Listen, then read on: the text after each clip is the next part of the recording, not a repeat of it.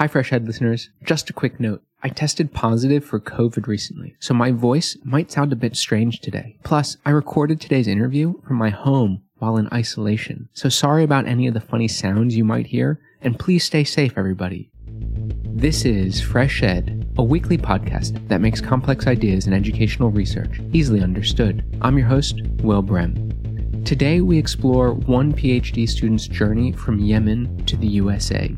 We dig into different traditions of Islam and education, and what it means to shift between extremes. And that's a long conversation, but Muslims right now, as a lot of scholars say, have a predicament with modernity, which is, I believe, to be true. How are they going to engage with modernity? And that's an issue not just for Islam, all religions. They have to cope with this modernity thing. And one piece of it, you see it manifested in these small cases. How are we going to relate to this modern project? My guest is Abdulrahman Bindamnan, a PhD student in comparative and international development education at the University of Minnesota. He serves as a fellow at the Interdisciplinary Center for the Study of Global Change and is a contributing writer for Psychology Today. Abdulrahman Bindamnan, welcome to FreshEd. Thank you. So last year there was a lecturer of art history who was dismissed at the university called Hamline University in Minnesota, which is where you are. You're not at that university, but you're in Minnesota. The teacher was dismissed for showing an image of the Prophet Muhammad. Can you tell us what happened in this incident? So the teacher showed a piece of art to a number of students, and some of the students in the class complained to the administration because they were offended by the image. And the administration, after a while, tried to investigate in the matter. After a couple of investigations, they dismissed the professor because they thought it was an act of Islamophobia or disrespect for the religion of Islam. And then the case, ironically, became very national. A lot of Muslim organizations, both in Minnesota and across the U.S., started to write and to help press conferences about the case. A professor from the University of Pennsylvania, and he wrote an op-ed about it. He writes a lot of op-ed. And since he knew that I have interest in Islam and religion, he sent me his op-ed. And I read about the case, and then I've seen the New York Times have written about it inside higher education. And the way they frame the conversation is that it's an issue between academic freedom and religious rights.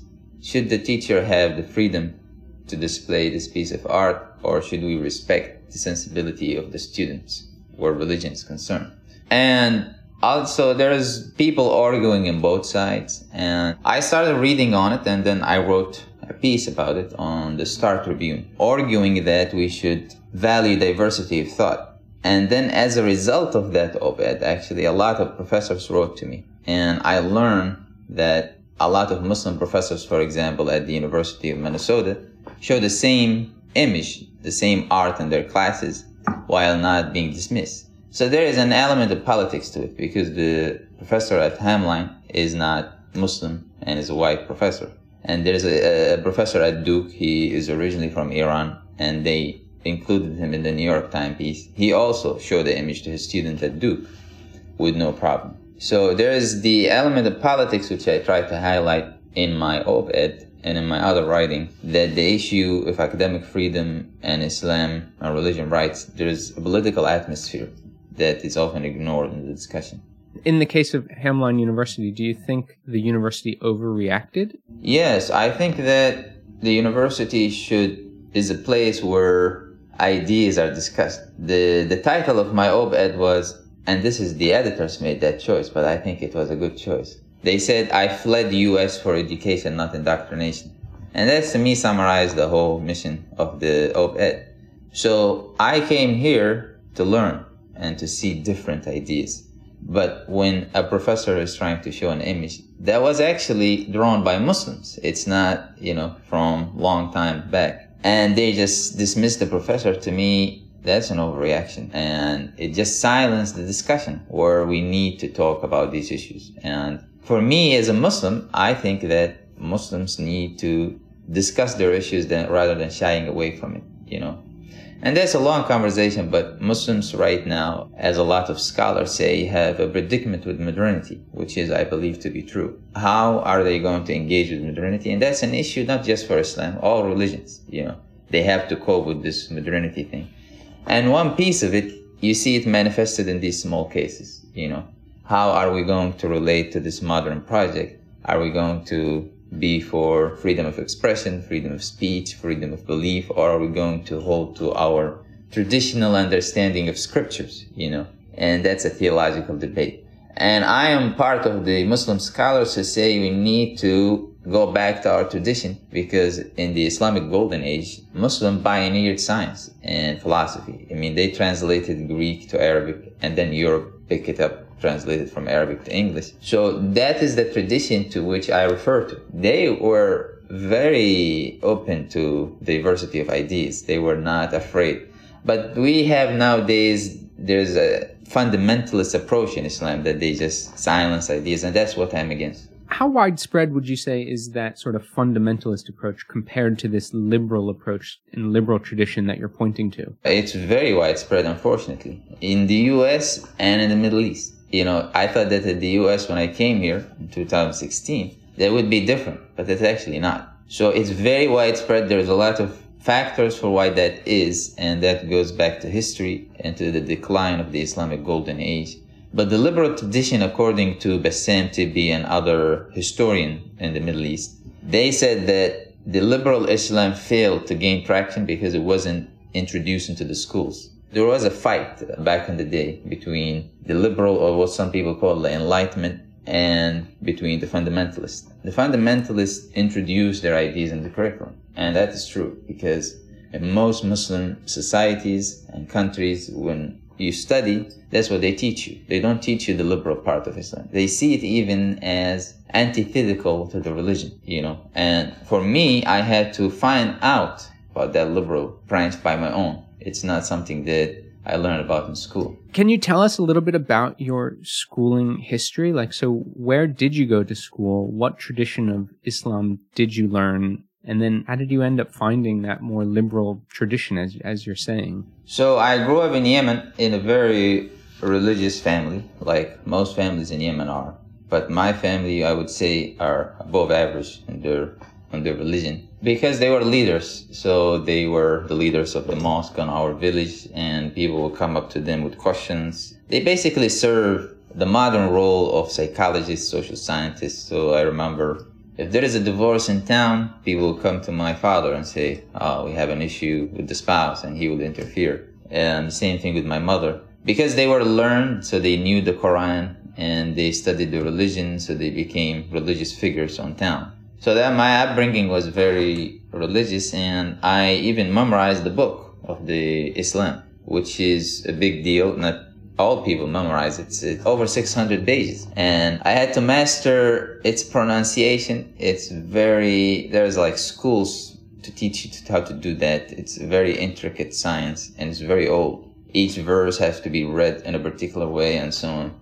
And Yemen in general is a very conservative country, more so than Saudi Arabia, than any other country. Yemen is just hold to its tradition very strongly. And so I grew up there. For one concrete example for conservatism is in Yemen, genders are very segregated. I did not have any sisters in my home.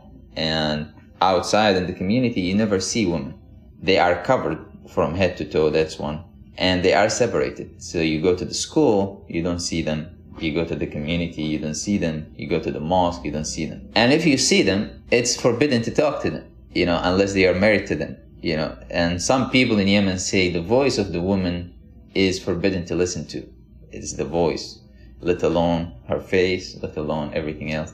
Things are changing now, but it's very slow. And I've been there 7 years ago, and it's still, the atmosphere hasn't changed that much. So that's where I grew up. It's very different than the US, right? And so when I came to the US, as some of my advisors, my professors say, they said that I have a huge cultural mismatch. Like I'm coming from one place to another place and they don't talk to each other, right? And so when I came to the US, I was confused as a person on how to relate to other people, one example is just continue with that with women. I just don't know. I have no experience of talking with women. So how should I do it? For 20 years in Yemen, I have no experience talking with women or friending them or anything like that. So then that puts you in a challenge, because now you are in a university, you have to communicate with people, you have to engage with people. How are you going to do it? And most people actually don't understand that. They just say, oh, this is normal, because that's their experience. But here's me coming from a totally different background. And at that time, I started to think, what's wrong with my education, with my background? What went wrong? That's the question I started asking. And that's when I started reading books. From one book to another, until I came across books from this scholar called Bassam Tibi, and he wrote a number of books, one called Islam's Predicament with Modernity. And I think that was a game changer for me, because he explained the predicament of Islam with modernity. And it goes into depth about, for example, the woman thing and the segregation and so on. I want to go back to your time in Yemen. You obviously were raised in a very conservative community, religiously conservative community, and household seems as if would be maybe fundamentalist in a sense, right? If your father was sort of a religious leader in the community, people looked up to him, you memorized the Quran. What was the schooling like? What was your education like in that environment? And did you ever have any inkling of sort of a liberal tradition of Islam? Were you ever tempted to think about Islam sort of in other ways beyond this sort of conservative approach? No, in Yemen, you are inside a circle that you cannot see outside of it. And education in Yemen is rote learning, despite memorization. So I did well in that system because I knew how to memorize. And that memorization still exists in other countries. But in Yemen, you just memorize the text, and then in the exam, you recite it. If you know how to memorize well and long texts, you will do well. And that's how I did it. It doesn't encourage thinking. I mean, Yemen is so conservative that music is forbidden. They don't teach music. Art is forbidden. They don't teach art. They don't allow you to express yourself. It's very limited and very focused on memorization. So you just read the Quran and memorize, read other texts and memorize, and that's it. So there's no creativity. And they also, when they treat scientific theories, they treat them with suspicion. So the theory of evolution, for example, they don't teach it. They would say that is against the creation story in the Quran. I had a teacher, he said, no, we humans cannot grow out of monkeys, and they make fun out of it. They don't even understand the theory, and then they make fun out of it. And it is just, it's as I said, that kind of education is a huge mismatch with the US. You come to the US, they want critical thinking, and I'm like, what do you mean by critical thinking? They want your opinions, they want scientific. That's something foreign to me, So would it be fair to say that your introduction to sort of this liberal tradition of Islam, where it has a closer connection between religious ideas and, say, modernity and to science, did this happen in the United States? It happens the last years at my undergraduate at the University of Miami. I wasn't planning to come to the USA. And in high school, in the last year, I wasn't always a good student. And I was a trouble-making student. But in the last year of high school, I said, I had like an epiphany with myself. And I said, this is the last year of high school. So let me just give it my best. And I sat with myself. I still remember that moment. And I said, I'm going to study very hard. Because I was an average student, okay? I wasn't the top of the class or anything. But in the last year, I said, I'm going to take this thing seriously. And I did. So I went studying very hard. I'm doing things I never did. And at the end, in Yemen, they make a national exam. It's similar to the SAT in the US and other standardized exams. And I did very well in it. That I was placed at the top of the country. And so the government and other organizations gave me a scholarship to study where I want. And they pick up the US, and then I came for intensive English program first, and then I applied to multiple universities. I really didn't know what I was doing at the time. I would just want to go to any university, and I didn't know the difference, So the University of Miami they accepted me, and I just was happy to go. So you're in Miami, you're taking courses, and you say in this process, you start to sort of question basically your faith, right? Like what you were taught your whole life, you end up beginning to question. That couldn't have been an easy process to go through, especially far away from your family. It's very difficult. And that's why I came up with the zero generation idea. A lot of people start with advantages in life, okay? I mean, first of all, we go on the genetic lottery. Some people have better genetics than others. Then we go to family. Some people have nourishing parents, some people have toxic parents. So we start on different footing in life, right? Some of the students who come to the University of Miami, their parents, presidents of companies, professors. My family are in Yemen. They don't know anything about Miami or the US. They don't know anything about the Western culture. They cannot understand what I'm going through. And so the zero generation, I mean, nobody can start from zero, but it's almost zero. Like you come to this country, you don't know the language, you don't know the culture. So how are you going to advance in the system? And in the Western culture, and in the US, we have this notion of merit, and people sometimes think they are self-made, but they forget the advantages that they have. So somebody like me, right, who is a zero generation, the advancement that I made is probably more than somebody who's from here, right? But they will be far ahead on the system than me because we just start on different footing. So, and I mentioned this because it's also explained the challenge, because a lot of people in the university cannot relate to where I'm coming from. They just say, oh, it's individualism, you work on yourself. But they don't understand that where I'm starting is way far below the average. I mean, for example, all of my freshmen incoming year at the University of Miami, they all know how to speak English. They all know how to socialize. That's very important. How are you going to socialize with people, I mean, the university is not just a time for cognitive learning. It's time for social and emotional development. They already have that experience because they went to high schools where they engage with all kind of friends with the different gender, right? And here I am coming from a culture where I never talk with anybody from the opposite gender. That creates serious challenges. And so the university really don't understand where I'm coming from. And here's another point. Black people in the US, they always say that they want black professors, they want black staff, right? They want to see themselves in the leadership, which is very important. Women on the STEM fields, they say they want women on the faculty.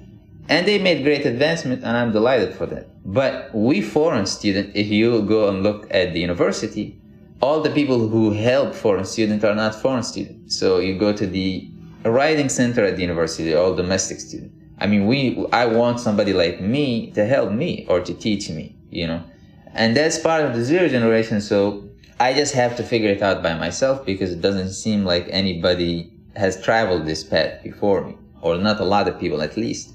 So I just my strategies was to read and to find mentors outside of the university, and sometimes from the university, who can invest time and energy in me. And I was fortunate to find a couple of mentors who has helped me to grow on various areas. And I can talk about that if that's of interest. Yeah. What areas have, you been helped with? So one big area for me was writing, for obvious reason. I mean, I did not know how to write in English, And so how to become a writer in English when I only really seriously started learning English in 2016. And I was almost 19 years old. I did not know how to read. I mean, I would read the books and I would not understand what I was reading. So I reached out to a lot of people, and there's this professor at Duke, his name is George Gobin.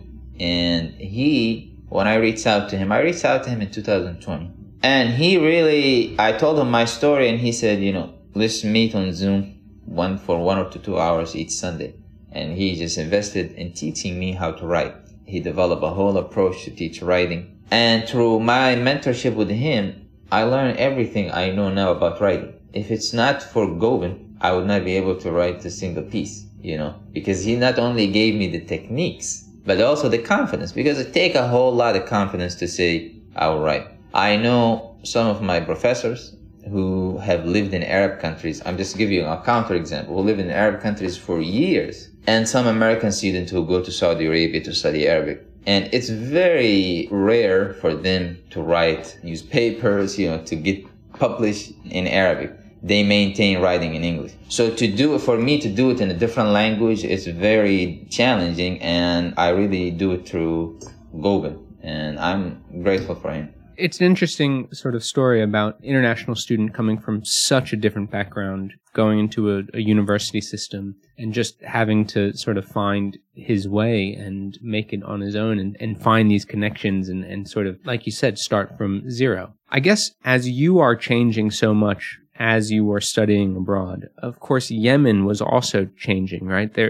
From my understanding, there's a war going on. So to what extent do you think the war and changes in Yemen, have they impacted you at all while being in the USA? They did. So I spent 20 years in Yemen, and that shaped who I am, right? And then I left Yemen and left everything in Yemen. I came here by myself and a couple of my cohort mates. So I think, and this is an analogy, everything I learned in Yemen, I often say, is not helping me here. It's an exaggeration, but I think it makes a point. And so since I came here, I just tried to change basically my foundations, because if I want to integrate in this new society, I need to redefine myself. I need to redefine how I relate to other people. A lot of changes, And the situation in Yemen is just not helping. And I think one big moment for me was when I realized I couldn't go back to Yemen.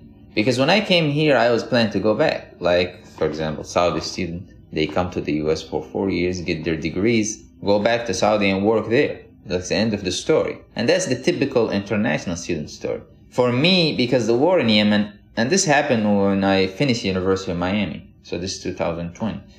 It's at that time I realized I really cannot go back to Yemen. So then I said, now I really need to think of myself as somebody who wants to work and live in this country and not just study and leave, And that then require, it's a new game. Then you're not an international student. You're trying to become a refugee, an immigrant, And my visa situation has changed alongside that because the U.S. government gave the citizens of Yemen the opportunity to apply for temporary residency and to work as well. So now I have those documents, which doesn't make me a typical international student. But it also means that I now need to think of myself as an immigrant and as a refugee. So how I want to integrate into this society. These kind of questions, international students don't have to face it because they will just say, hey, we are here for 4 years, we get our degrees and go back home, get a job, and that's it. So was it the war that prevented you from going back, or was it because you sort of had a change of heart or changed ideas? It is both. The war in Yemen destroyed everything, and Yemen is just... If I went back with my doctoral degree to Yemen, I will sell bananas there, There's nothing for me to do in Yemen at this stage. And it's war, and it's very dangerous too to go, because Yemen, if you are a free thinker, they will silence you, assassinate you. So it's not a good environment for free thinkers. And it is just, as I said, I feel like a lot of people, when they talk about immigration, I think immigration is just, I don't recommend it, I think it's very hard. And so I don't want to relocate a lot. I already made a big change, and now I'm trying to think of myself in this context. Then another relocation, it just is going to be, it doesn't make sense to me. And then I need to readjust back to that situation. And that process is hard. So I'm just trying to get anchored and settled in one place rather than moving around a lot. And are you able to talk to your parents? I'm so interested in just thinking about your background, being educated in such a different tradition of Islam than what you've sort of come to over the last 7 years. And what is it like then to talk to your parents? And do you ever talk about differences of opinion in terms of Islam? Yes and no. I usually started talking with them about it, and we always have debates, vehement debates. I came to the conclusion that they will not change because this is what they know, okay? And for them to change, they will have to do what I did, go to another country, and being unable to integrate into the society, reading a lot of books, reflection. For me, it took me 4 years to say this old way of thinking is not helping me. It's leading me to stultified ends. I need to revamp how I think. But for them, life is good in Yemen, so they don't see the urgency to change. So I stopped talking about these issues with them because, again, it's a mismatch.